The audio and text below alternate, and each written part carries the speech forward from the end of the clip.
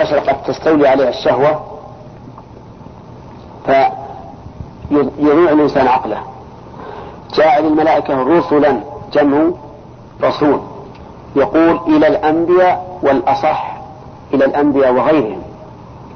يقول الله تعالى: حتى إذا جاء أحدكم الموت توفته رسلنا وهم لا يفرطون.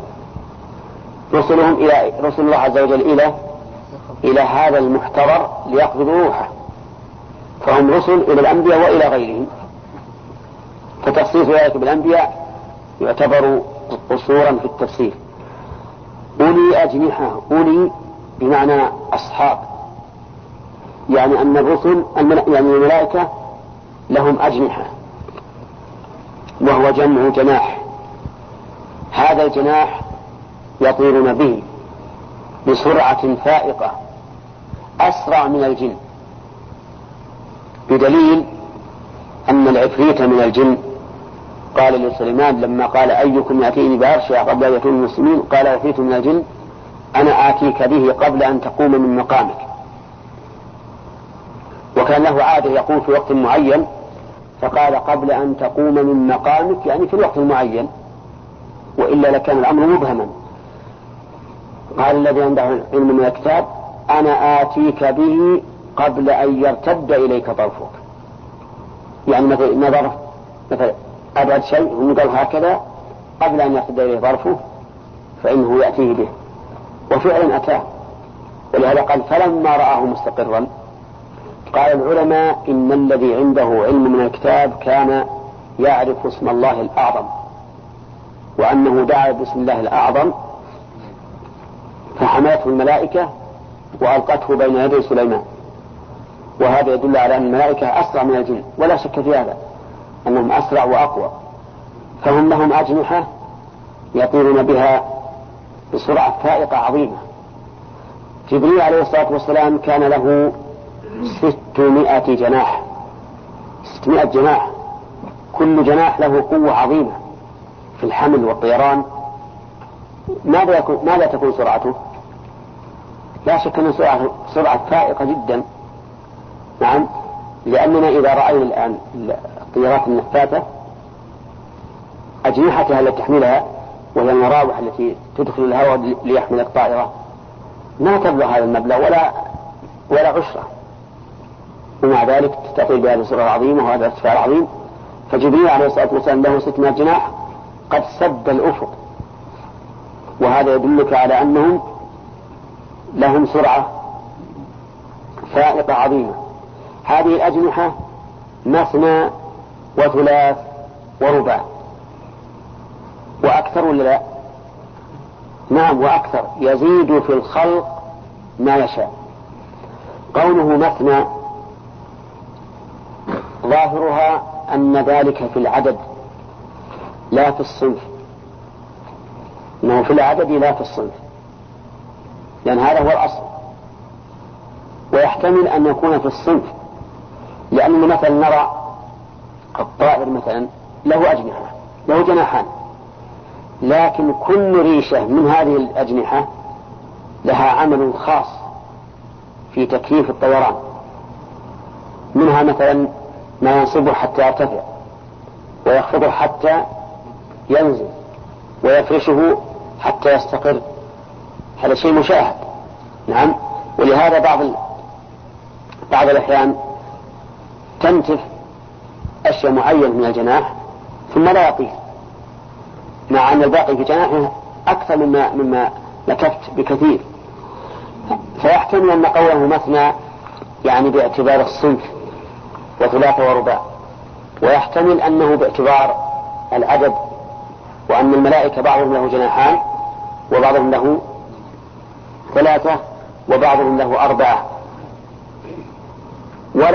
ولا ينافي ذلك أن جبريل عليه الصلاة والسلام له 600 جناح، لأن الله يقول: يزيد في الخلق ما يشاء، ويكون مما زاده أن جعل لجبريل 600 جناح.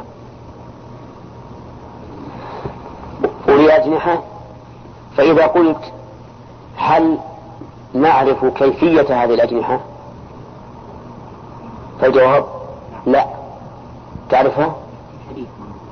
وشلون؟ جبريل أن كل جناح فيه كذا من الياقوت والزمرد. إيش؟ عندما وصف جناح جبريل وعلى مستوى الحديث أن فيه كذا من الياقوت والزمرد. هذا إن شاء الله تحقق لنا الحديث. تحقق لنا الحديث. نعم. أي نعم. بداية الزهور هذه كلها ما شيء أبد. زهور بادلة يابسة ما جت الحياة أبد. على كل حال جزاك الله خير إن شاء الله حقق لنا الحديث وجبه غدا بعد غد لأن بكرة الثلاثة.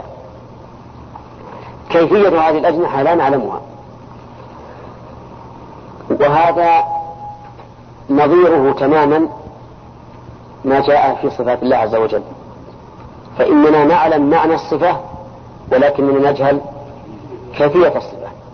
لله عز وجل وجه، نعلم ما معنى الوجه، لكن هل نعلم كيفيته؟ لا، لأن ما غاب عنك لا يخاطبك الله به إلا ببيان معناه فقط، وأما كيفيته فلا يمكنك إدراكها لأنه غائب ولا نظير له، والشيء لا يعرف إلا بمشاهدته أو مشاهدة نظيره أو الخبر الصادق عنه. يقول جاء الملائكة رسلا نعم مثنى وثلاث ورباع. كيف نعرب مثنى؟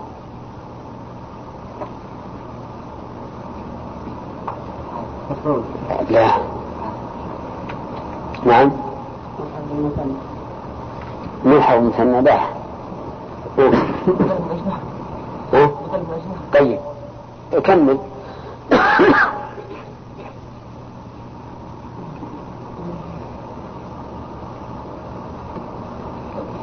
بدل أو صفة يصح أن تكون صفة، لكن المهم إعرابه، أما محل من إعراب فالأمر جائز في هذا وهذا. مثنى بدل أو صفة لأجنحة، وبدل مجرور وعلى مجره كسر مقدرة. نعم فتحة مقدرة على إيش؟ على الألف نيابة. ومن من الصرف؟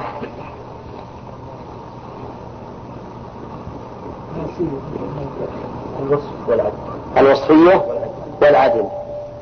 وكذلك نقول في ثلاثة ورباع، ولهذا قال ثلاثة ولم يقل ثلاثا، ورباع ولم يقل رباعا أو رباعا بكسر. نعم ما قال ثلاث ورباع.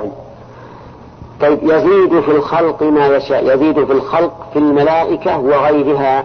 نعم يزيد في الخلق سواء كان في الملائكة أو غيرهم، يزيد ما يشاء مما تقتضيه حكمته سبحانه وتعالى.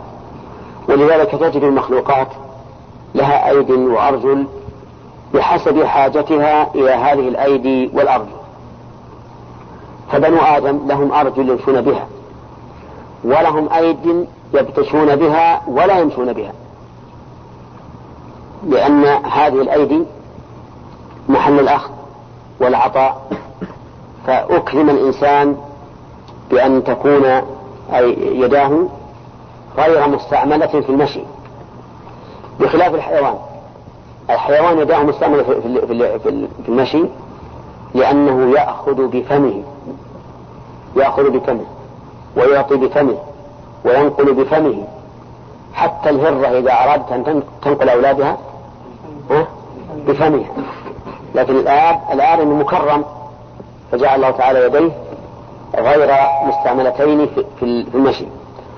فهو يزيد في الخلق ما يشاء على حسب ما تقتضيه الحكمة وحاجة ذلك المخلوق. وكل ما ذكره الله عز وجل مما هو معلق بمشيئته فقد سبق لنا أنه مقرون بالحكمة. إن الله على كل شيء قدير، هذا تعليل لقوله يزيد في الخلق ما يشاء، يعني كأن سائل يسأل وهل ذلك صعب عليه؟ فكان الجواب من هذه الجملة أنه سهل، لأن الله على كل شيء قدير، على كل شيء قدير. طيب كل شيء موجود قادر على إيش؟ إعدامه، وكل معدوم قادر على إيجاده. لكن لو قال لك قائل هل يقدر على أن يجعل المتحرك ساكنا في آن واحد؟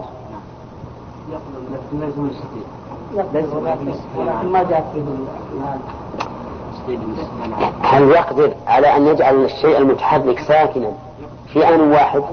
ما هو بأن يجعل المتحرك ساكنا يعني يسكن المتحرك أو يحرك الساكن، هذا واضح، لكن في آن واحد يقدر.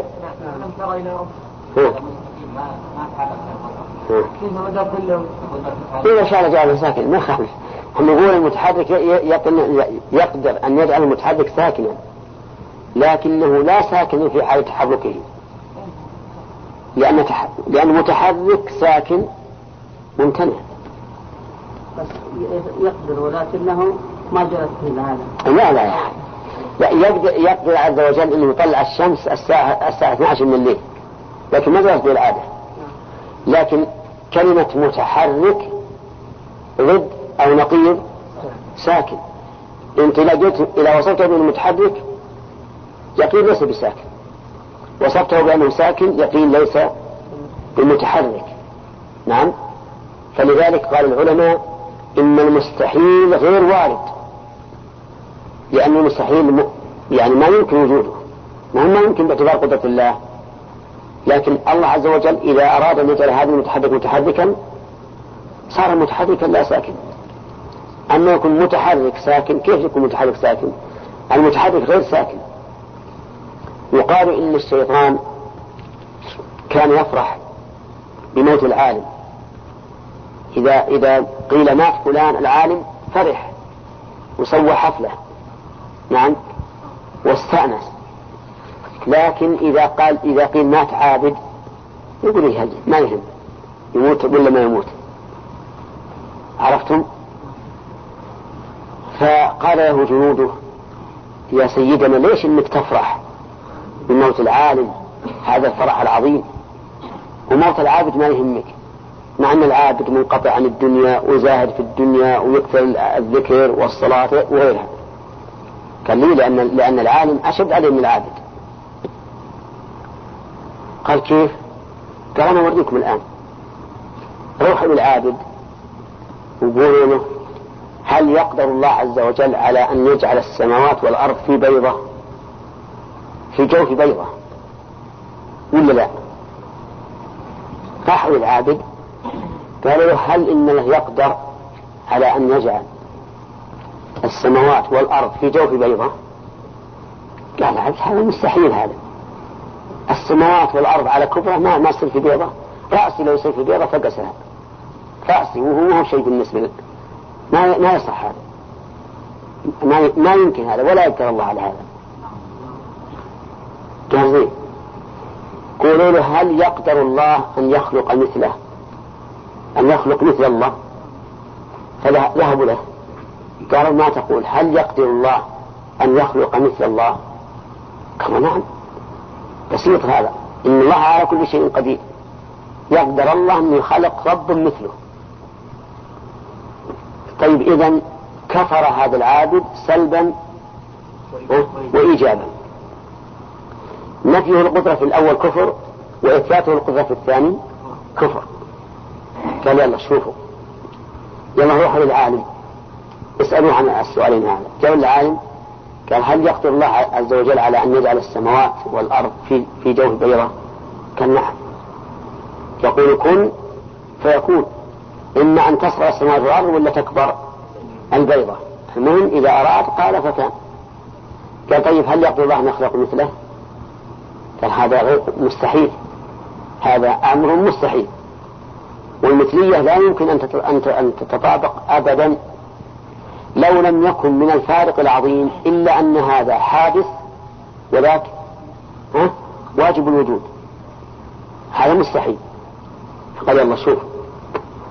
فالمهم أن الله عز وجل على كل شيء قدير، لكن الشيء المستحيل الذي لا يتصور وليس المراد هنا المستحيل عادة. المستحيل عادة يخلفه الله عز وجل، لأن الله هو خالق العادة وقادر على تغييرها.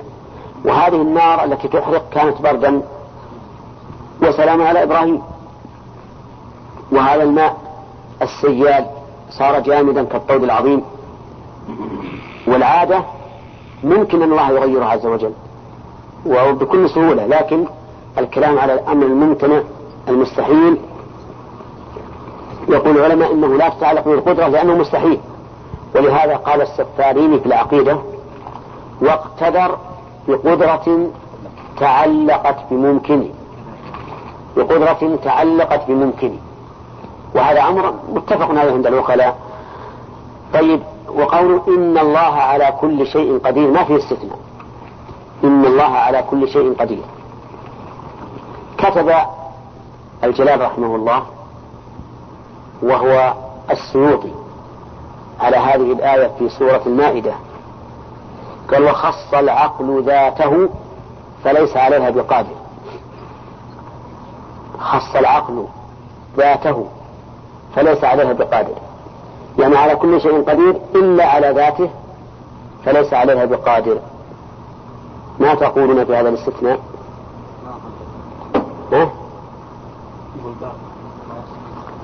باطل.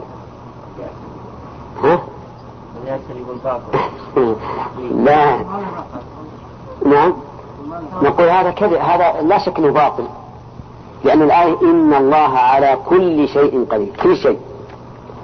وقولك إن العقل خص ذاته فليس عليه بقادر، نقول إن العقل لا يمكنه أن يخصص هذا الخبر بدون دليل.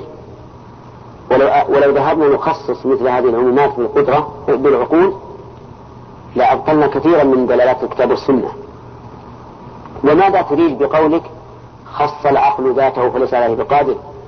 إن أردت أنه سبحانه وتعالى لم يكن قادرا على ذاته، بمعنى أنه لا يقدر مثلا أن يمرض نفسه أو أن يعدم نفسه سبحانه وتعالى، فهذا أصلا لم تتعلق به القدرة، لأن هذا من الأمور أي المستحيلة.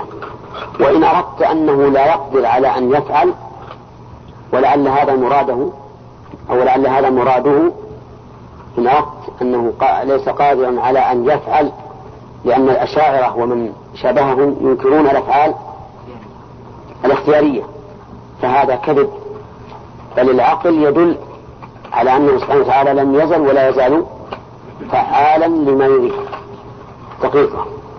طيب، في عبارة تقع كثيرا بين الناس، يقول إن الله على ما يشاء قدير، إن الله على ما يشاء قدير. ما تقول في هذه العبارة؟ تغلب الخطأ بالناقشه، ما هي المسألة هينة، اجزموا ولا انسحبوا. طيب، لماذا؟ انتم معلومين. لو قال إن الله على ما يشاء قدير فكأنه دخلنا على غير ما يشاء غير قدير، مثل القدرة على غير مشاء. طيب، يعني هذا يوهم أن ما لا يشاءه فليس قادرا عليه. طيب، هذا واحد. يعني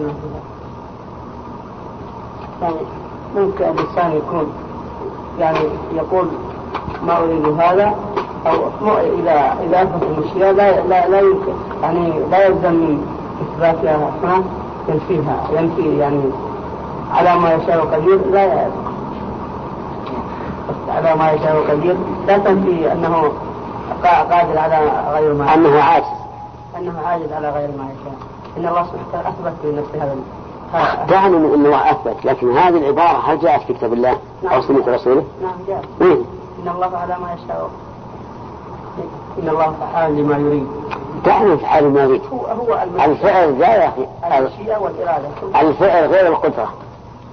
حين يفعل الله ما يشاء، هذا في القرآن، ويفعل الله ما يشاء، لكن القدرة لأن القادر قد يفعل وقد لا يفعل. نعم، لا أنه قادر على غير ما يشاء.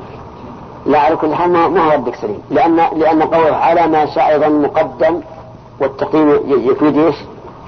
التخصيص، مقدم على عامله، والتقييم يفيد التخصيص، أي على ما شاء كيف ترد هذه أيضا؟ ترد بلسان من؟ بالقرآن. أعطنا من هذا الكثير الشيء اليسير. لك الآن من الآن إلى أسبوعين اقرأ القرآن من أول إلى آخر إذا وجدت إن الله على ما يشاء قدير. لا ليس إن الله على ما يشاء قدير، لكن يعني في نفس المعنى وليس في هذا المعنى. ما خالف ولا في نفس المعنى، كأنك تريد إن الله قال وهو على جمعهم إذا يشاء قدير، وهو على جمعهم إذا يشاء قدير. نعم، لكن هنا المشيئة عائدة من على القدرة، عائدة على الجمع، يعني إذا شاء جمعهم فإنه قدير عليه، ردا على من أنكروا البعث وقالوا كيف إن الله يجمع الناس ويبعثهم بعد أن ماتوا. طيب من هذا واحد. ثانيا أنك إذا قلت إنه على ما يشاء قدير فقد خالفت التعبير القرآني الذي أطلق الله فيه وعمم، إن الله على كل شيء قدير. ثالثا أن هذا مأخوذ من مذهب القدرية، لأن القدرية يقولون إن الله لا يقدر على عمل العبد فهو غير داخل في قدرة الله، وإذا لم يقدر عليه فإنه لا يشاء. نعم، وكذلك يقولون إنه سبحانه وتعالى إذا كان فعل العبد في غير مشيئته فإنه غير قادر عليه، لأن الله قادر على ما يشاء فقط. فلأجل هذا نقول إن هذه العبارة لا تنبغي، وإن كان صاحبها يريد بها معنى صحيحا، قد يريد بها معنى صحيحا كما هو ظاهر عبارة كثير من المسلمين لينطقون بهذا الشيء. ونقول إن الأكمل أن تقول إن الله على كل شيء قدير. فإن قلت إنه ورد في قصة الرجل الذي يدخله الله الجنة آخر من يدخل الله الجنة، فيقول له لما قال هذا لك وعشرة مثاله، قال الله له إني على ما أشاء قادر. إني على ما أشاء قادر، هذا حديث قدسي. فالجواب أن هذا في قضية معينة، يعني لو وقع شيء يستغرب الإنسان وقوعه ويستبعده، فلنا أن نقول إن الله تعالى إذا شاء شيئا فهو قادر عليه، بمعنى أنه فاعله، كقوله تعالى ويفعل الله ما يشاء. بخلاف القدرة المجردة عن الفعل فإن هذه لا تقيد بالمشيئة. نعم. ظاهر الآية الكريمة أن جميع الملائكة الرسل، فهل هذا الظاهر المراد؟ تقول لا المراد بدليل قوله الله يصطفي من الملائكة رسلا ومن الناس. طيب السماوات والأرض في هذه الآية الكريمة بيان كمال الله عز وجل، حيث أثنى على نفسه بالحمد فقال الحمد لله. وفيه أيضا أن الله عز وجل رحيم بعباده يعلمهم كيف يحمدونه، لأن قوله الحمد لله خبر لكن معناه الإرشاد والتوجيه، كما قال تعالى في آية أخرى وقل الحمد لله الذي لم يتخذ ولدا ولم يكن له شريك في الملك. ولهذا ذهب بعض العلماء إلى أنه كلما جاءت الحمد لله فهي على تقدير قل، حتى قالوا في قولها الحمد لله رب العالمين المعنى قل الحمد لله، ولكن الصواب خلاف ذلك، وأن هذا خبر من الله ونحن نتلوه نثني به على الله، ولا حاجة إلى أن أمر الله بذلك. ومن فوائد الآية الكريمة إثبات اسم الله للرب عز وجل، وهذا الاسم خاص به لا يقال لغيره، وهو أصل الأسماء، ولذلك تأتي الأسماء بعده في الغالب صفة الله. نعم. ولا تأتي سابقة عليه إلا نادرا، كما في قوله تعالى إلى صراط العزيز الحميد الله الذي له ما في السماوات، إلى صراط العزيز الحميد الله الذي له ما في السماوات. وإلا فإن الغالب أن الأسماء تأتي تابعة له، فهو أصل الأسماء، ولهذا لا يسمى به غيره أبدا، لا علما ولا صفة بأي حال من الأحوال. طيب وهل هو مشتق أو اسم جامد؟ الصحيح بلا شك أنه مشتق، لأن جميع أسماء الله تعالى مشتقة. جميع أسماء الله مشتقة بمعنى أنها دالة على المعاني التي أخذت منها. من هو مشتق الله؟ من الألوهية. الاشتقاقات تكون بالمصدر، ما هو أصل الإله، صح أصل الإله، لكن الإله من المشتقة من الألوهية. طيب ومن فوائد الآية الكريمة أن الله عز وجل هو فاطر السماوات والأرض، لم يشاركه أحد في ذلك، لقوله فاطر السماوات والأرض. ومنها أي من فوائد الآية الكريمة كمال قدرته وحكمته، حيث ابتدأ خلق هذه السماوات العظيمة والأرض على هذا النظام البديع من غير أن يسبق مثال يحتذيه ويقتدي به. ومعلوم أن مبدع الصنعة يشهد له بالخبرة نعم والقدرة، يعني من أنشأ شيئا جديدا وصار هذا الشيء الجديد منتظما على تمام الانتظام وغاية الإحكام، فإنه يشهد له بماذا؟ بالكمال والخبرة. ففي كونه فضل السماوات والأرض دليل على القدرة وعلى الحكمة، لأنه خلقهما على غير مثال سبق. ومن فوائدها أن السماوات متعددة، وقد بين الله تعالى في آيات أخرى أنها سبع، وقال قل من رب السماوات السبع ورب العرش العظيم. وأما الأرض فذكرت مفردة باعتبار الجنس وهي إطلاق كما دل الأرض هنا واحد فقط هنا سبع طبقات. كم من أرض؟ سبع أراضين. ما دليل من القرآن والسنة؟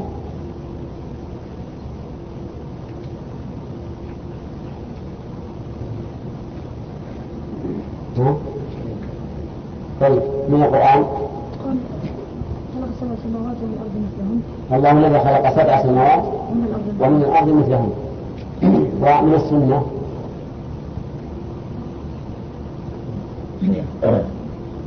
عيسى الحديث من قطع قيد شبه الماء الظلم طوته من 7 أراضين. من اقتطع شبه من الأرض ظلما طوته من مكانه ب 7 أراضين. بارك الله. طيب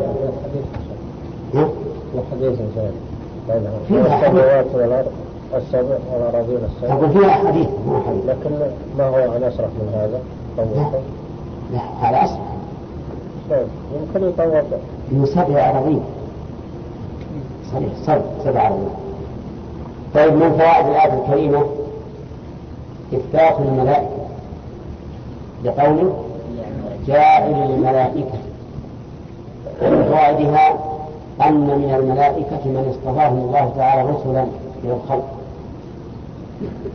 بالوحي بعد وغير الوحي وغيره، لقوله جاعل الملائكة رسلا.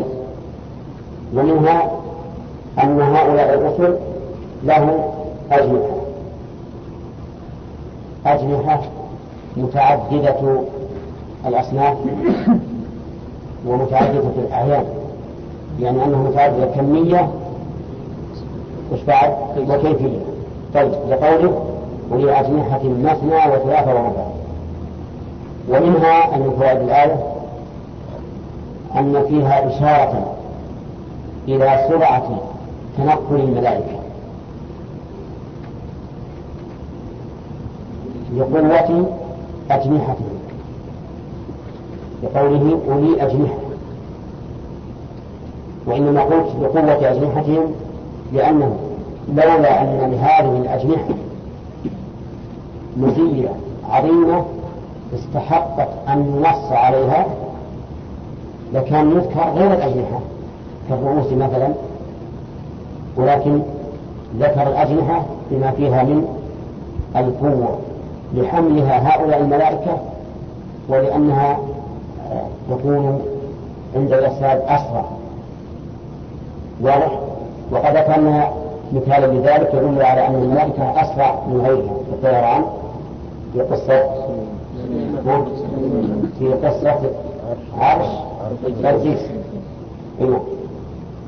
ومن فوائد الآية الكريمة أن الله عز وجل يزيد على الاثنين والثلاثة والأربعة ما يشاء، لقوله يزيد في الخلق ما يشاء. ومنها أيضا أن الله تعالى فضل المخلوقات بعضها على بعض، لقوله يزيد في الخلق، يزيد في الخلق، وزيادة مقابلها نقص.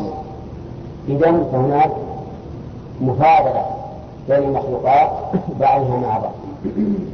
ولكن هل المراد القوة أو كبر الجسم أو العقل أو العلم أو المعدن؟ الجواب العموم، لأن قال يزيد في الخلق ما يشاء، فهذا يزيده قوة في الجسم، وهذا يزيده قوة في العقل، وهذا يزيده قوة في الخلق، وهذا يزيده قوة في العلم إلى آخره. ومن فوائد الآية الكريمة أنك إذا وجدت من نفسك نقصا في خلقك فاطلبه ممن؟ اطلب إكماله من الله، لأن قوله يزيد في الخلق ما يشاء معناه لا تسأل الزيادة في خلق ولا خلق إلا من الله عز وجل، لأنه هو المام بما يزيد به سبحانه وتعالى.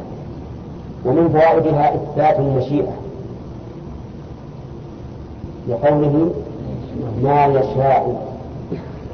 وقد مر علينا أن المشيئة في كل ما وردت معلقة بما بالحكمة، واستدللنا لذلك بقوله تعالى وما تشاءون إلا أن يشاء الله إن الله كان عليما حكيما. طيب، ومن فوائد الآية الكريمة إثبات القدرة العامة، إن الله على كل شيء قدير، الله على كل شيء قدير، فهو قادر على أن يزيد في الخلق ما يشاء، وقادر على الإيجاد والإعدام.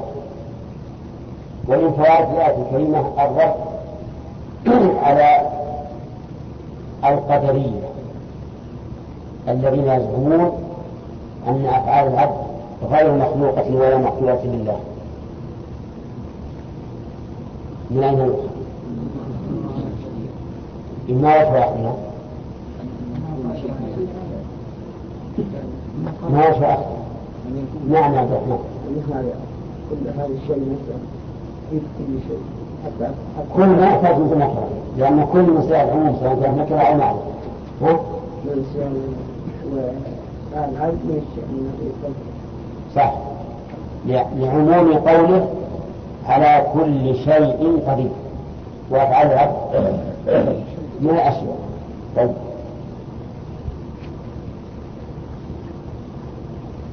ثم قال الله تعالى ما يفتح الله للناس من رحمة فلا ممسك لها.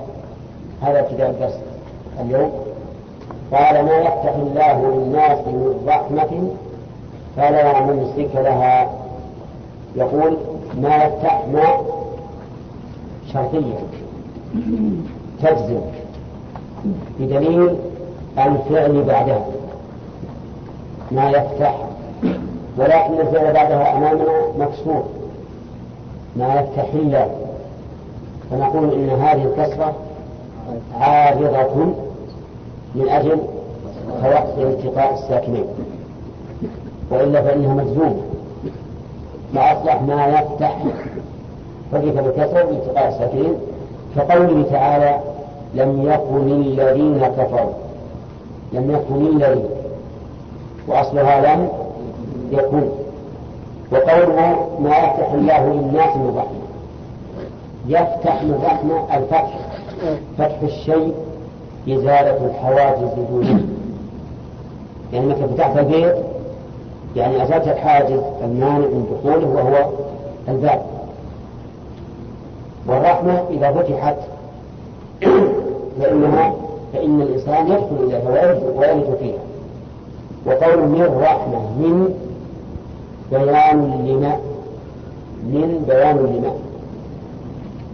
وما شرطية مفيدة للعموم، وعلى هذا فيكون في الآية عموما، أي رحمة يفتحها الله عز وجل للناس فلا أحد يستطيع إمساكها.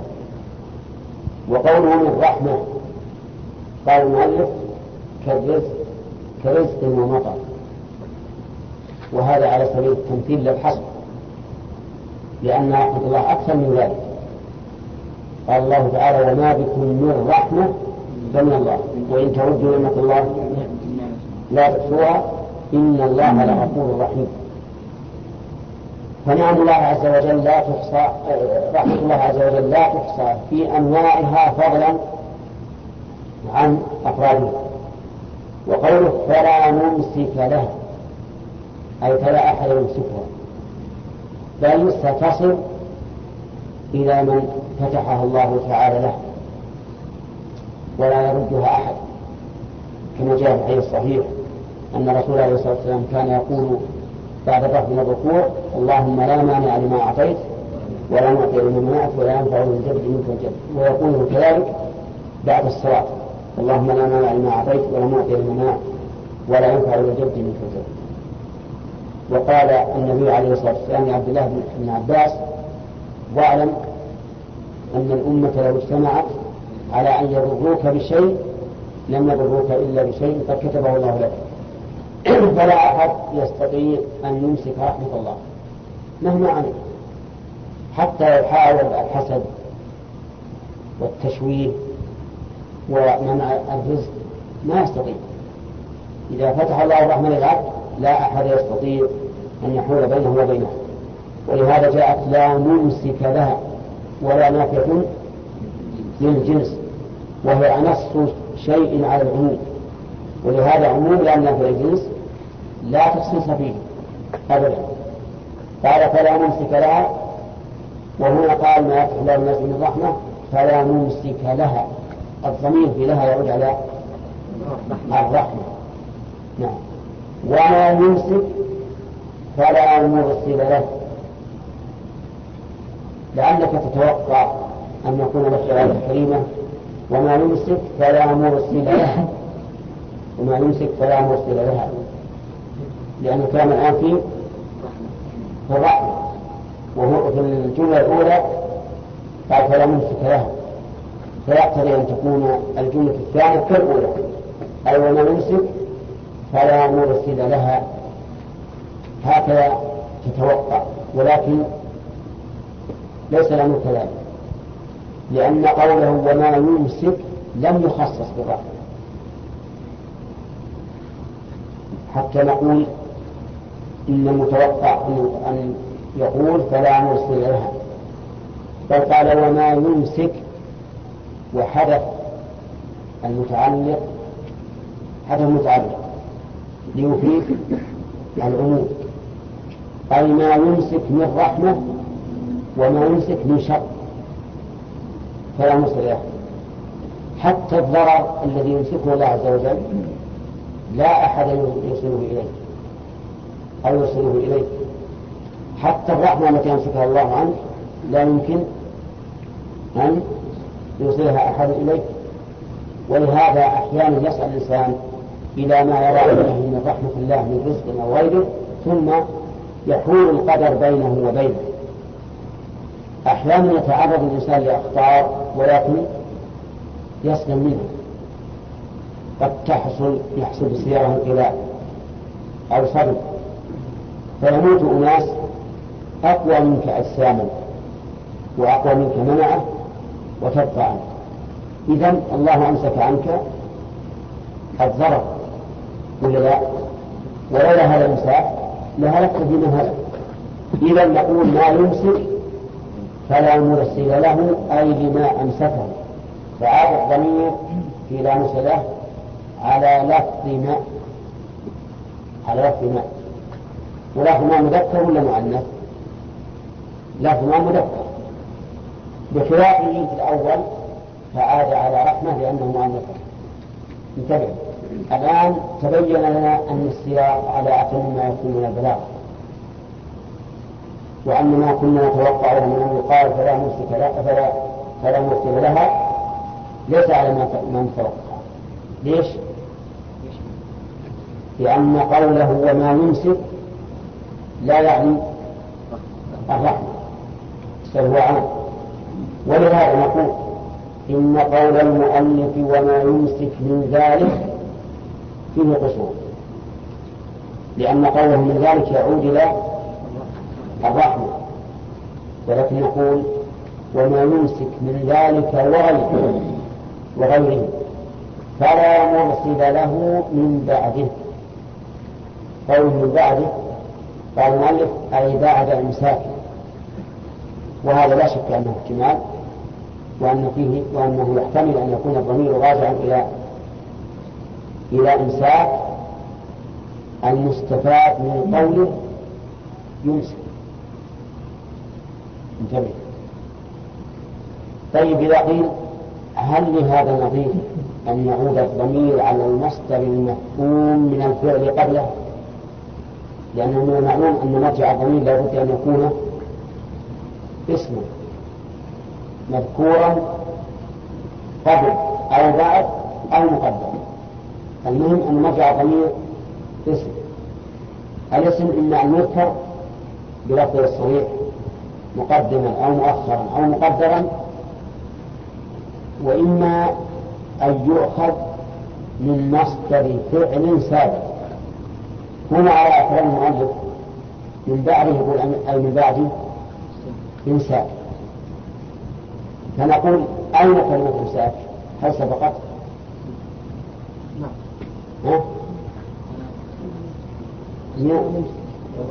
نعم سبقت، لأن يمسك فعل معقول من إمساك.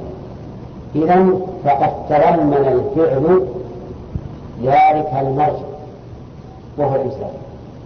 ونريد قوله تعالى اعدلوا هو أقرب التقوى. هو أي العدل المفهوم من قوله اعدلوا أقرب التقوى. مرة ثانية نقول الأصل في مرجع الضمير أن يكون اسما مذكورا متقدما، اسم مذكورا متقدما مطابقا أيضا، وقد يتأخر وقد يقدر وقد يكون مفهوما من مصدر فعل سابق، كما في قوله تعالى اعدلوا هو أقرب التقوى، وكما في هذه الآية على تقدير المؤلف. هل يمكن أن يحتمل عود الضمير على غير الإمساك؟ شوف الآية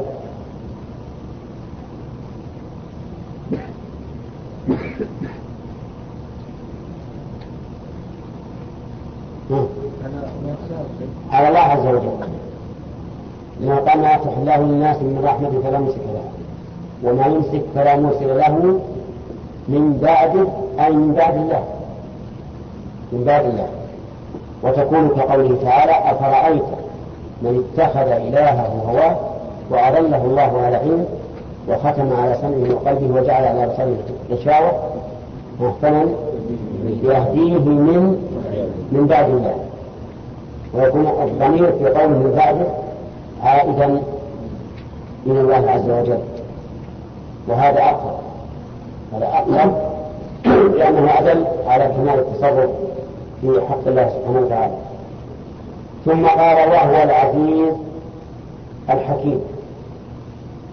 قال العزيز الغالب على أمره، الحكيم في فعله.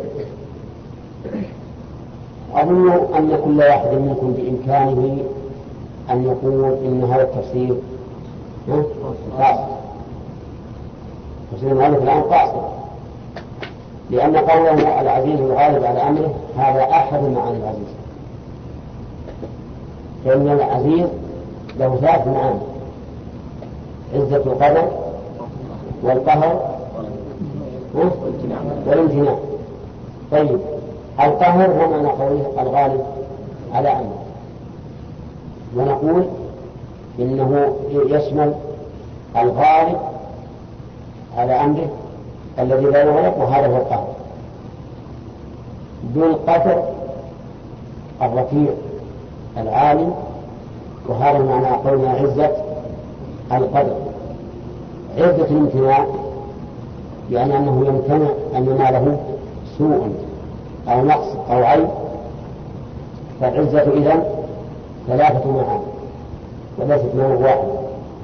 أما الحكيم فقال المؤلف في فعله، وهذا أيضا سوء، فإن يقع حكيم في فعله وقوله في قدره وشرعه في كل، بل إن الحكيم له معنى آخر، لأنه مأخوذ من الحكم والإحكام، من الحكم والإحكام، فهو ذو حكم وذو إحكام.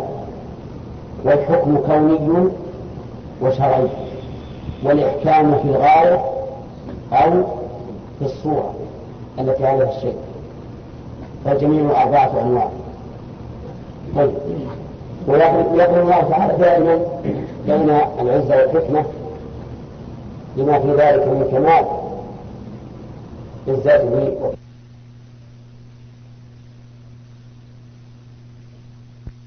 الله عليه. يا أيها الناس اذكروا نعمة الله عليكم. هو تصدير الخطاب بالنداء يدل على الاهتمام به والعناية به، لأن النداء يتضمن التنبيه. ولهذا إذا قلت للطالب يا ولد فإنه ينتبه. فتصدير الحكم بالنداء يدل على العناية به، لأن النداء يفيد التنبيه. وقوله يا أيها الناس قال المؤلف أهل مكة، وهذا بلا شك قصور، لأن الناس عام، والواجب علينا في القرآن والسنة أن نبقي العام على عمومه حتى يكون دليل على إرادة الخصوص، وإلا فإن الواجب إبقاؤه على عمومه، لأنه ليس لنا حق في أن نتصرف في مدلولات الألفاظ المخالفة لظاهرها إلا بدليل من المتكلم، نعم، أو من يتكلم مبينا كلامه كالرسول عليه الصلاة والسلام. فالخطاب إذن النداء إذن عام لجميع الناس. يا أيها الناس اذكروا نعمة الله عليكم. اذكروا، المراد بالذكر هنا ذكر النعمة في القلب، وذكرها باللسان، وذكرها بالفعل بالجوارح. انتبه، ذكرها بالقلب بأن يتأمل الإنسان من أين هذه النعمة أتت، من الذي خلقه، من الذي أمده بالرزق وهو في بطن أمه لم يخرج من بعد، من الذي أعده لقبول ما يمر به وتصوره وتعقله وتنفيذه. الجواب الله. فأنت إذا تذكرت في قلبك، ونسأل الله أن يعيننا وإياكم من الغفلة، إذا تذكرت بقلبك هذه الأمور عرفت أن ما بك من نعمة فهو من الله عز وجل. فالذكر النعمة بالقلب أن الإنسان يتأمل من الذي أوجدني، من أجب الله، من الذي أمدني بالنعم رحمه الله بالنعم وأنا في بطن أمي لا يستطيع أحد أن يوصل إلي لقمة العيش أو جرعة الماء، هو الله عز وجل. ثم من الذي أعدني وهيئني لأن أكون قابلا لما فيه منفعتي نعم منفعتي في الدنيا والآخرة، الله عز وجل. فالنعم إيجاد وإمداد، والشيء الثالث إعداد. انتبه، إيجاد وإمداد وإعداد، كل ذلك من الله سبحانه وتعالى. هذا ذكرها بالقلب. ذكرها باللسان أن يثني على الله بها. وأما بنعمة ربك فحدث، فيتحدث بالنعم لا على سبيل الافتخار ولكن على سبيل الثناء. ذكرها بالجوارح أن يرى أثر هذه النعمة عليه، فإن كانت النعمة علما رؤي أثر هذا العلم عليه بحسن التصرف والوقار والسكينة والأدب ونشر العلم والدعوة إلى الله عز وجل. هذا مثال.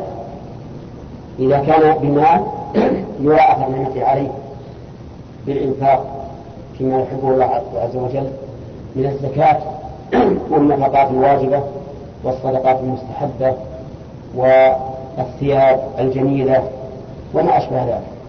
إن الله يحب إذا أنعم على عبده نعمة أن يرى آثار نعمته عليه. هذا يكون بماذا؟ بالجوارح. فصار الذكر يشمل ثلاث أمور: الذكر بالقلب بعد واللسان والجوارح. ومن ذكر النعمة بالجوارح أيضا أن يقوم بالشكر، والله عز وجل أمرنا بذكر نعمته للغاية وهي الشكر. قال تعالى: فاذكروني أذكركم واشكروني ولا تكفرون.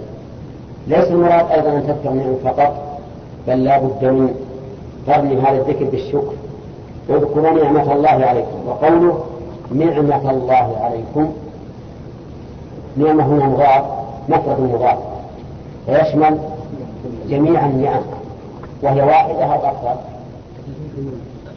وإن تعدوا نعمة الله لا تحصوها. اذكروا نعمة الله عليكم، قال المؤلف: بإسكانكم الحرم ومنع الغارات عنكم. هذا التفسير بناء على إيش؟ على أن المخاطب أهل مكة، ولكن نقول اذكروا نعمة الله عليكم بالنعم التي لا تحصى، وهي كثيرة جدا كما أسلفنا الأمثلة عليها. تكون نعمة بالإيجاد والإمداد والإعداد، كل هذه من الله عز وجل. اذكروا نعمة الله عليكم. هل من خالق غير الله؟ يعني إذا تقرر أن ذكرتم نعمة الله عليكم فإننا نوجه إليكم هذا السؤال المتضمن للنفي: هل من خالق؟ من زائدة، وخالق مبتدأ، غير الله بالرفع والجر نعت لخالق لفظا ومحلا، وخبر مبتدأ يرزقكم من السماء. أولا هل من خالق؟ هل أداة استفهام، فعل حرف وهي أداة استفهام.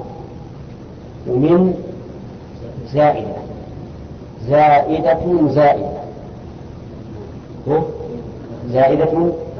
زائدة. كيف زائدة؟ هذا تناقض. زائدة لفظا زائدة للمعنى، لأنها تفيد توكيد النفي والتنصيص على العموم. هل من خالق؟ فخالق إذا مبتدأ مرفوع بضمة مقدرة على آخره مع نزولها اشتغال المحل بحركة حرف الجر الزائد. طيب، غير الله فيه قراءتان: غير وغير، وكلاهما صحيح. نعم. أما على قراءة الجر غير الله فهي صفة تابعة لللفظ، لفظ خالق، يعني خالق مجهول. وأما على قراءة الرفع فهي صفة تابعة لمحل خالق، لأن محله الرفع على الابتداء.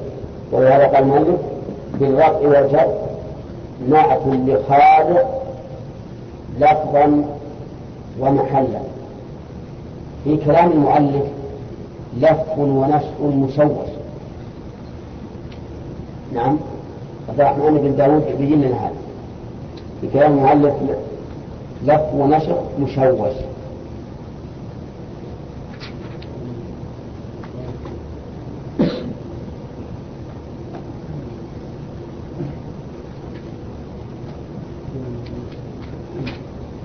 والله شيخ ما نعرف كتابا. هو على كل النشر والنشر المشوش هو أن يقدم ما حصل. ما أريد أن تعرفني به. أنا والأخوان أعرف. أريد أن أنظر به.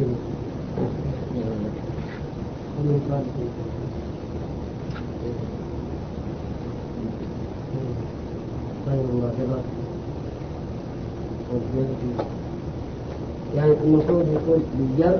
نعم.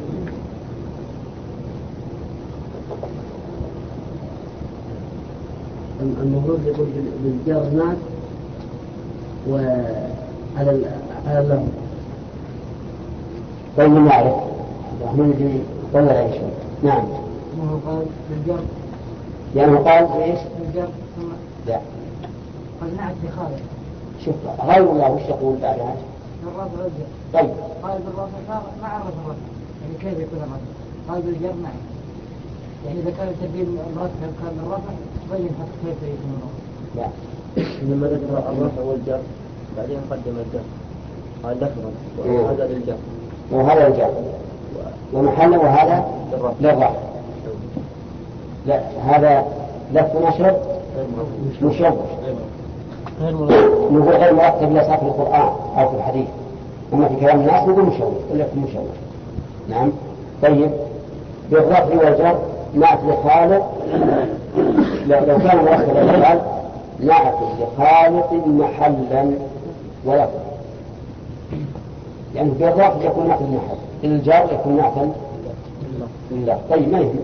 على كل حال إن غير الله فيها قراءتان ولكل منهما وجه في اللغة العربية. وقوله يرزقكم يقول مؤلف خبر مبتدأ. هل الفعل نفسه خبر مبتدأ أو الجملة؟ الجملة. لكنهم عند الإعراب يتساهلون. انتبهوا لهذا.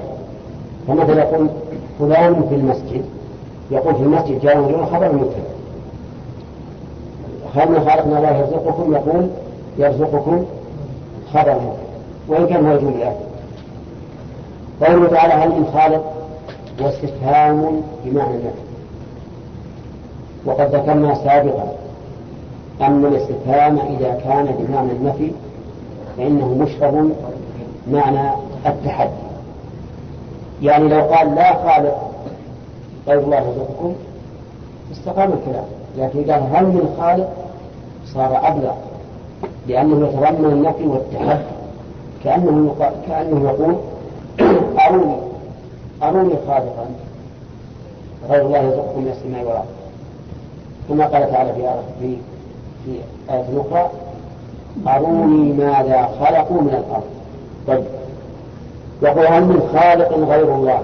خالق الخلق في اللغة التقدير ومنه قول الشاعر ولا أنت تثني ما خلقت وبعض الناس يخلق ثم لا يخلق. تثني ما خلقت يعني ما قدرت ولكنه يطلق على الإيجاد المسبوق بتقدير. الإيجاد المسبوق بتقدير. نعم. فهو خالق بمعنى لا بمعنى موجب إيجادا مسبوقا بتقدير. طيب هل من خالق غير الله يرزقكم من السماء والأرض.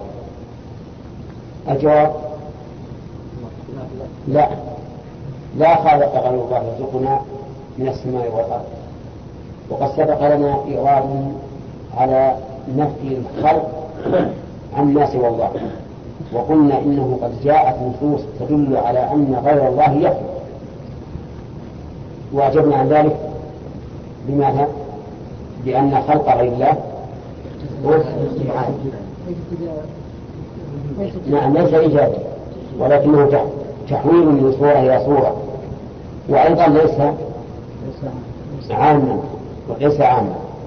والشيء الثالث أن خلق غير الله هو من خلق الله في الواقع والله خلقكم وما تعملون. حتى لو اليوم الذي خلقت هذا الشيء يعني أوجدته بمعنى غيرته من حال إلى حال فإن فعل هذا مخلوق لله عز وجل. فعليه نقول إن الخالق الحقيقي هو الله. وقوله يرزقكم بمعنى يعطيكم، لأن الرزق بمعنى العطاء كما في قوله تعالى فارزقوهم منه. وقوله من السماء فسر المؤلف الرزق من السماء بالمطر، وهذا لا شك أنه داخل فيه، فإن المطر من الرزق النازل من السماء. وهل هناك غيره رزق ينزل من السماء؟ نعم، الوحي وهو رزق معنى. وفي شيء آخر المن والسلوى. أما وش المن والسلوى على بني إسرائيل؟ طيب لماذا لا نقول الطيور مطلقة مثلا؟ أولم يروا إلى الطير مسخرات في جو السماء، فهي تنزل من السماء وهي رزق للعباد أيضا. من الأرض ومن الأرض هي من الأرض ومن السماء. طيب ممكن أن نقول إن الطل من الرزق اللي دون المطر، يعني الرطوبة هي من السماء أيضا وهي رزق لأنها تنفع الأشجار. طيب وقوله من السماء ومن الأرض قدر من إشارة إلى أن الأرض معطوفة على إيش؟ السماء. النبات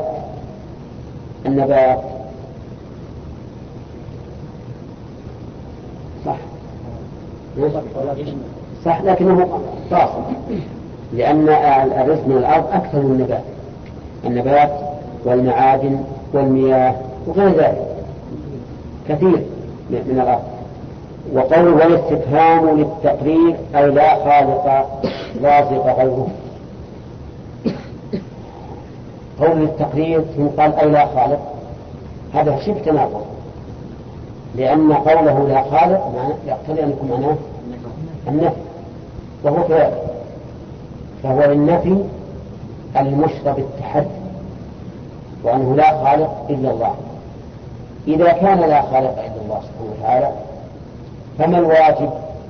أن نعبد الله وحده أو لا؟ استمع، قال الله عز وجل لا إله إلا، أي لا معبود حق إلا هو. وكيف تعلمون أنه لا رازق يرزقنا من السماء والأرض إلا الله ثم تذهبون تعبدون غيره؟ هل هذا إلا نقص في التصور ونقص في العقل أيضا والتصرف؟ نقص في التصور والعقل والتصرف، أليس كذلك؟ إذا كان لا رازق إلا الله كيف تعبد الله والعزى ومناة وهبل والأشجار والأحجار والشمس والقمر والبقر أيضا؟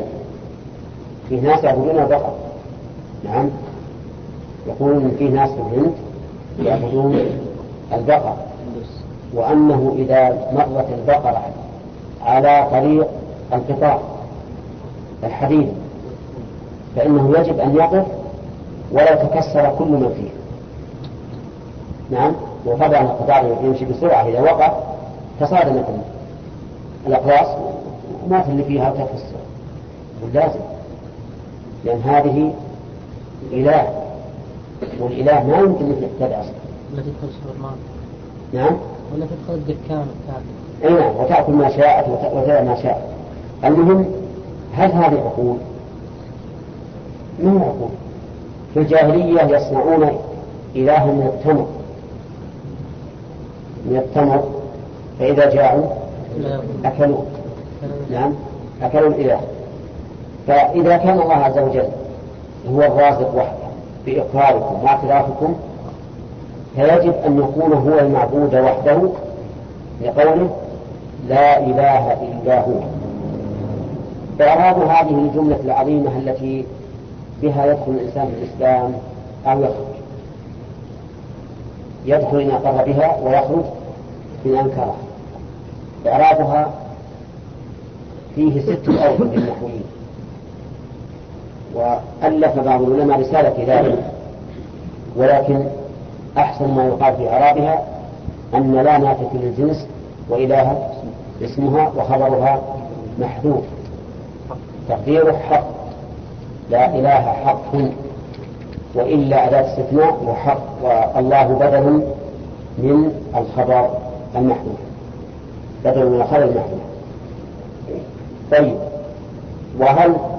وهل النفي هنا مسلط على الوجود أو على الوجود بحق؟ على الوجود بحق، لأن هناك آلهة دون الله تعبد لكن ليست بحق. قال الله تعالى: ولا تدعوا مع الله إلها آخر. وقال: فما آنت عنهم آلهتهم التي يدعون من دون الله من شيء. فالآلهة موجودة لكنها لا تستحق أن تكون آلهة لأنها ليس لها ربوبية. فأنى تؤفكون، من أين تصرفون عن توحيده مع إقراركم بأنه الخالق؟ لو قال المؤلف عن عبادته لكان أحسن، لأن لا إله إلا هو هذه توحيد ربوبية ولا ألوهية؟ ألوهية. كلمة توحيد تشمل يعني الربوبية أيضا. ولو قال فأنى تصرفون عن عبادته وحده مع إقراركم أنه الخالق وحده لكان أحسن. وقول تؤفكون قال أي تصرفون، فالأفك بمعنى الصرف، ماضيه أفك ومضارعه يأفك أفكا، به أفكا بالفتح. أما الإفك بالكسر فهو الكذب، وكان في الواقع يتفق مع الأفك من حيث المعنى، لأن الكذب هو الإخبار بخلاف الواقع، فهو صرف للشيء عن حقيقته. قال الله تعالى: يؤفك عنه من أفك، أي يصرف عن من صرف. طيب، إذا تؤفكون أي تصرفون عن عبادته وحده مع إقراركم بأنه خالق وحده. والاستفهام في قوله فأنى تؤفكون الاستفهام للتوبيخ والتقرير، يعني كيف تقرون بأنه خالق وحده ثم تعبدون معه غيره. ثم قال عز وجل: وإن يكذبوك يا محمد في مجيئك بالتوحيد والبعث والحساب والعقاب فقد كذبت رسل من قبلك. قالوا: وإن يكذبوك، إن هنا شرطية وفعل الشرط يكذبوك، وجوابه فقد كذبت، واقترن بالفاء لأنه مصدر بقد. طيب، إن يكذبوك أي ينسبوك إلى الكذب، فيقولون إنك كاذب، لست رسول الله عز وجل، بل أنت ساحر ومجنون وكاهن وشاعر وما أشبه ذلك. نعم. وبعضهم يقول: لا بأس ولا جزاء ولا حساب ولا عقاب. إن كذبوك فهذا أمر ليس ببدع من بني آدم، وليس غريبا من صنيع بني آدم، فقد كذبت رسل من قبل. من كذبهم؟ كذبهم أقوامهم، حتى قال الرسول عليه الصلاة والسلام: رأيت النبي ومعه الرجل ومعه الرهط، والنبي ومعه الرجل والرجلان، والنبي وليس معه أحد، ما معه أحد. طيب، حتى أن نوحا عليه الصلاة والسلام لبث في قومه 1000 سنة إلا 50 عاما يدعوهم سرا وجهرا وبالتوبيخ وبالوعد، ومع ذلك ما آمن معه إلا قليل.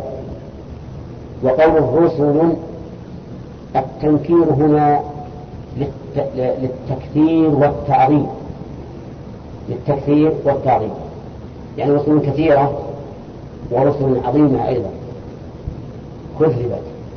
كذب نوح، وكذب إبراهيم، وكذب موسى، وكذب هارون، وكذب عيسى، وهؤلاء أولي العزم من الرسل وأفضل الرسل كذبوا فتكذيبك إذن ليس ببدع.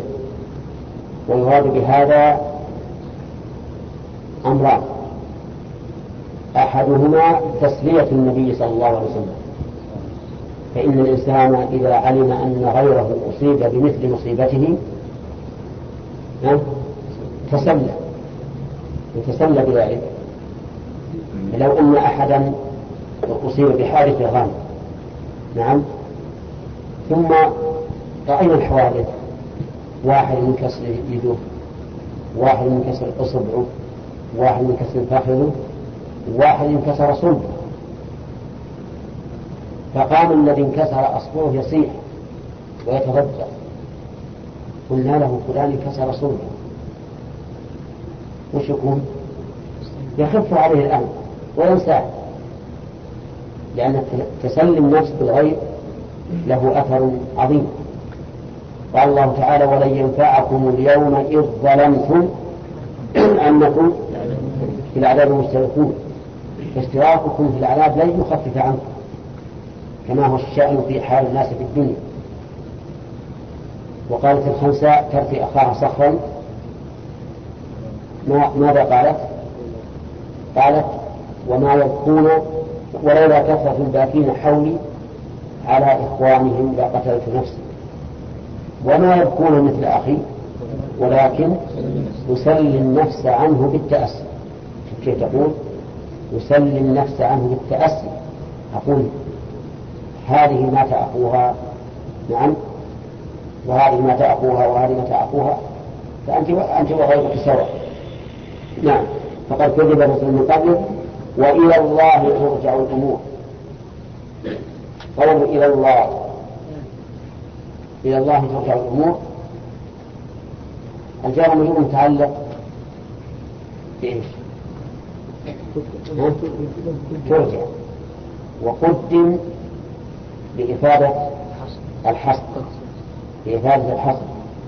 يعني إلى الله لا غيره ترجع الأمور. وقد يقال إنه قدم أيضا لفائدة لفظية وهي مراعاة الفواصل. طيب، قال المؤلف: ترجع الأمور في الآخرة فيجازي المكذبين وينصر المرسلين. وهذا أيضا من القصور، لأن ترجع الأمور في الآخرة وفي الدنيا أيضا. نعم، فإن الله ينصر المرسلين في الدنيا ويعاقب المكذبين: إنا لننصر رسلنا والذين آمنوا في الحياة الدنيا ويوم يقوم الأشهاد. انتبه، إذا ترجع الأمور عام: أمور الدنيا والآخرة، وأمور الشرع، وأمور القدر. فكل الأمور ترجع إلى الله عز وجل، هو الأول والآخر، منه المبتدأ وإليه المنتهى. قال الله تعالى: ألا له الخلق والأمر. قال ابن عمر رضي الله عنه: من كان له شيء فليأتي به، لأن الله يقول: ألا له الخلق والأمر. وش يبقى؟ إذا كان الخلق وهو الإيجاب لله، والأمر في التصرف والتصرف لله، وش بقي هنا؟ ما بقي شيء. ولهذا لم يبقى شيء من الدين والآخرة لأحد أبدا. فالأمور كلها لله. طيب، الأمور هنا جمع أمر، وما معنى الأمر هنا؟ طلب الفعل على وجه الاستعمال. الأمور بمعنى الشؤون. انتبه يا أخي، لأن الأمر الذي بمعنى طلب الفعل على الاستعلاء جمعه أوامر لا أمور. فالأمور هنا جمع أمر بمعنى الشأن، أي شؤون الدنيا والآخرة وشؤون القدرية والشرعية كلها ترجع إلى الله سبحانه وتعالى. طيب، وإذا كانت ترجع إلى الله وقد كذبت الرسل، فما مصير الرسل والمكذبين؟ مصير الرسل النصر في الدنيا والآخرة، ومصير المكذبين الخذلان والخزي والعار في الدنيا وفي الآخرة. والله أعلم. نعم. نعمة الله عليكم. يستفاد من هذه الآية الكريمة فوائد، منها وجوب ذكر نعمة الله عز وجل في المواضع الثلاثة التي أشرنا إليها من قبل: القلب واللسان والجوارح. ويستفاد منه أهمية ذكر النعمة لأنها صدرت بإيش؟ يا أيها الناس. وهذا يدل على الأهمية، لأن ما صدر بالنداء معناه تنبيه المخاطب على الاستماع. ويستفاد من ذلك من هذه الآية أن الكفار مخاطبون بالشرائع. من أين يؤخذ؟ الناس، يا أيها الناس. وكما يجب على المسلم أن يذكر نعمة الله، يجب على الكافر أيضا أن يذكر نعمة الله، وبناء عليه فإنه يعاقب على عدم ذكر النعمة في الآخرة، وقد يعاقب عليه أيضا في الدنيا. نعم. ومن فوائد الآية الكريمة أيضا بيان فضل الله سبحانه وتعالى على عباده بالنعم. واذكروا نعمة الله، وليس نعمة فقط ولكنها جنس، فيشمل جميع ما أنعم الله علينا من نعم الدين والدنيا، سواء عادت إلى البدن أو العقل أو العرض أو المال. طيب. وقوله ومن فوائدها أيضا أنه لا خالق إلا الله، بدليل ضراب،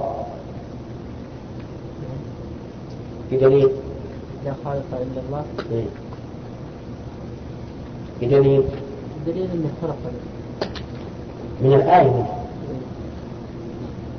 من الآن نتكلم على فوائد الآية، فنريد أن نأخذ الفائدة من كل لفظ أو كل جملة. يقول الله سبحانه وتعالى: يا أيها الناس اذكروا نعمة الله عليكم هل من خالق غيره؟ في أي كلمة؟ ليس الآية كلها، خصص لمحل الفائدة.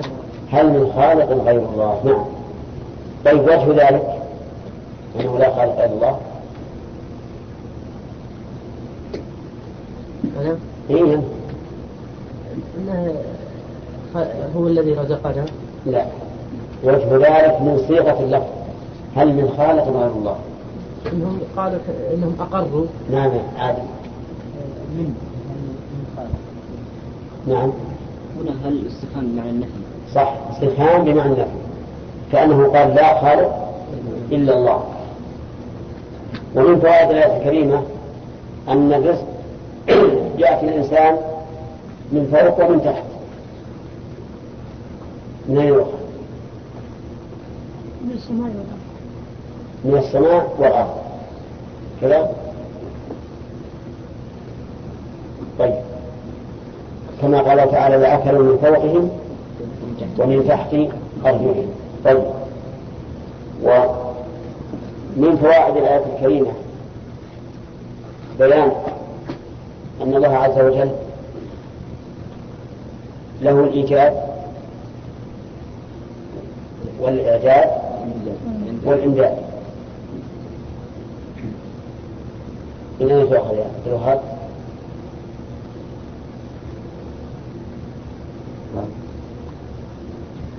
يرزقكم من السماء والأرض. نعم، هذه فيها الإمداد، لأن الرزق إمداد الإنسان. من خالق غير الله، هذا الإيجاد. طيب، بدين الثالث. نعم. ها؟ كيف ذلك؟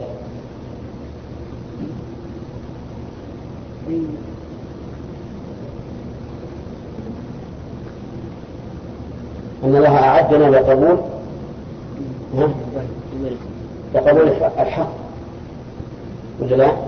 فإذا كان الله أعدكم لهذا القبول والاستدلال بالأدلة على مجرياتها فأننا تفرقون عنها. طيب. ومن فوائد الآية الكريمة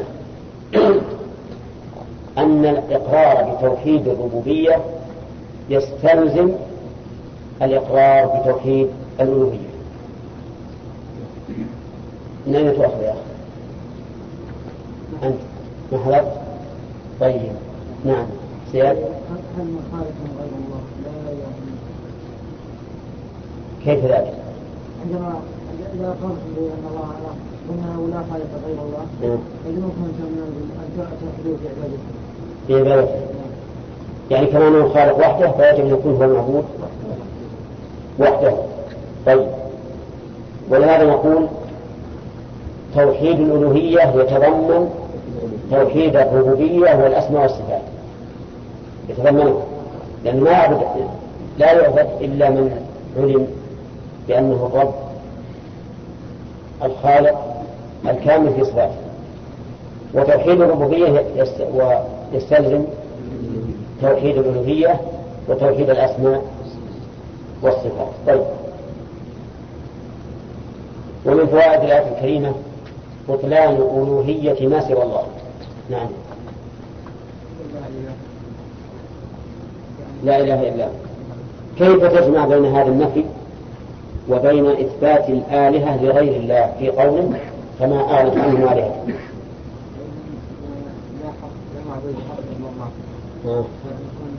أن الألوهية الحق ليست إلا لله. قال الله تعالى ذلك بأن الله هو الحق وأن ما يدعون من دونه هو الباطل. نعم. طيب ومن فوائد الآية الكريمة سفاهة أولئك القوم الذين يعبدون مع الله غيره مع إقرارهم بأنه الخالق الرازق.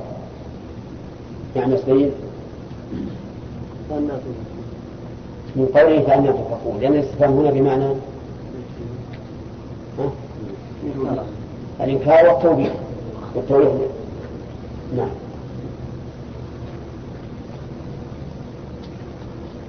ثم قال الله عز وجل وأن يكذبوك فقد كذبت رسل من قبلك إلى آخره. من فوائد الآية الكريمة أن تكذيب الرسول عليه الصلاة والسلام ليس ببدء، فالرسل قد كذبت من قبله وهذا واضح من اللفظ. ومن فوائدها عناية الله عز وجل برسوله صلى الله عليه وسلم. من أين تؤخذ؟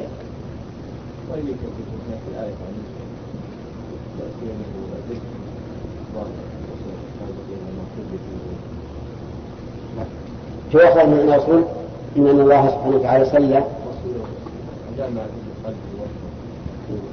بذكر من كذب من قبل. طيب ومن فوائد الآية الكريمة أن سنن الله تعالى بخلقه يصل. وشون القلم اللي معه سامي؟ وشون المسجل؟ لا لأنه لا يسمي عجيب. وش الشيء العجيب وش فيه؟ كمبيوتر؟ لا استمع كلامه. طيب ما هو صحيح ما جعل الله لا يجيب من قبل في جو، لكن ظاهر إنه صار من طلع لا سلك لك. طيب قلنا من فوائد الآية الكريمة أن سنن الله تعالى في خلقه واحد. كيف يا عبد الرحمن؟ أنه ويكذبوه قد كذبت. إذا كذبت أنت فقد كذب الرسل. أنهم كذبوا الرسل كما كذبوا النبي صلى الله عليه وسلم. هذه يعني السنن. لأن التكذيب من فعل الغيب من فعل الله. لا ليس من فعل الله. يعني هكذا خلق الله سبحانه وتعالى الناس أنهم يكذبوا الرسل وأن الرسل يؤذوا ويكذبوا ويصبروا. نعم. سنن الله في رسله أنهم يعني ما يعني يستقبلوا بالتصديق. هذا كلام الله. نعم. من قولك قد كذبت وقد كذبت رسل يعني النار كذبت رسل أعوذ بالله الرسل تكذب قد كذبت رسل. فهذا للماضي نسأل الله سبحانه وتعالى أن الرسل كلما جاء تكذب بالكلمات. هذا من الأول أخوان. نعم. في ابتلاء الرسول لا الرسول في غير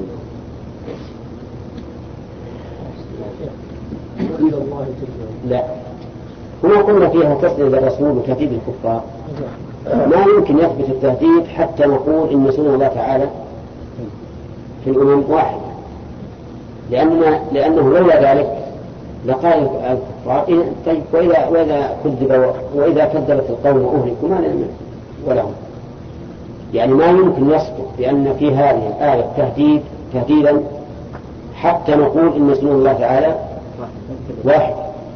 نعم أيضا نقول باستفاد أن سنة الله تعالى في الناس واحدة لأنه أهلك من كذبوا الرسل وهدد من كذبوا محمدا صلى الله عليه وسلم. هل يستفاد من الآية أن محمدا رسول الله؟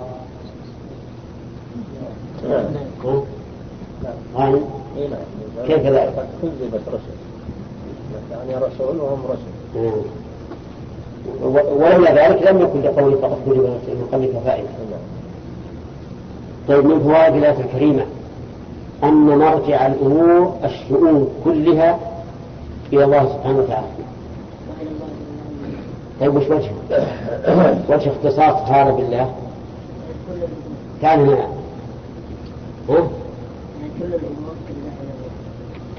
ما وجه اختصاص ذلك بالله؟ هذا تقديم الجار والمجرور إلى الله خبر تقديم المعمول يفيد الحصر. نعم إذن إلى الله لا إلى غيره ترجع الأمور. طيب من فوائد الآية الكريمة أنه ينبغي للإنسان إذا أصابته الضراء أن يلجأ إلى ربه وأن يتعلق به. نعم كيف ذلك؟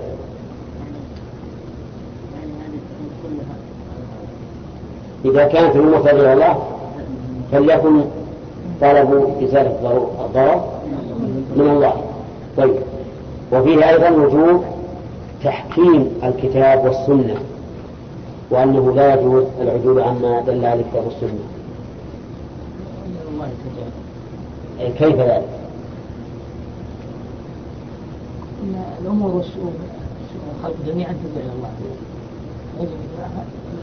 ومنها الحكم بين الناس فيجب أن يكون مرجعه إلى الله. طيب ومنها أن من حكم غير الكتاب والسنة فقد اعتدى على حق الله.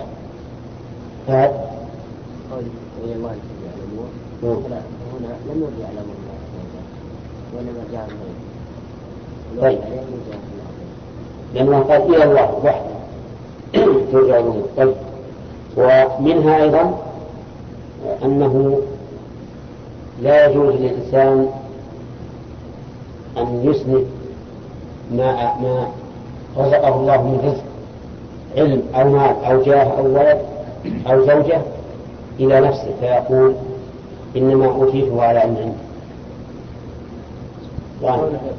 ترجع الأمور إلى الله ترجع الأمور. نعم يعني إذا أرجع إلى نفسه أو إلى غيره ما أرجع إلى الله. ما نرجع إلى الله. طيب ومنها إثبات نعمة الله عز وجل على العباد بإرسال الرسل بقوله فقد كذبت رسل. والرسل إرسالهم من أكبر النعم لأننا لا نستطيع أن نعرف كيف نعبد الله إلا عن طريق الرسل. الإنسان يعرف مثلا بفطرته أن الله تعالى موجود وأن له ربا خالقا مدبرا لكن لا يعرف كيف يصل إلى هذا الرب إلا من طريق الرسل. ومن فوائد الآية أيضا إثبات حكمة الله عز وجل حيث جعل للرسل من يكذبه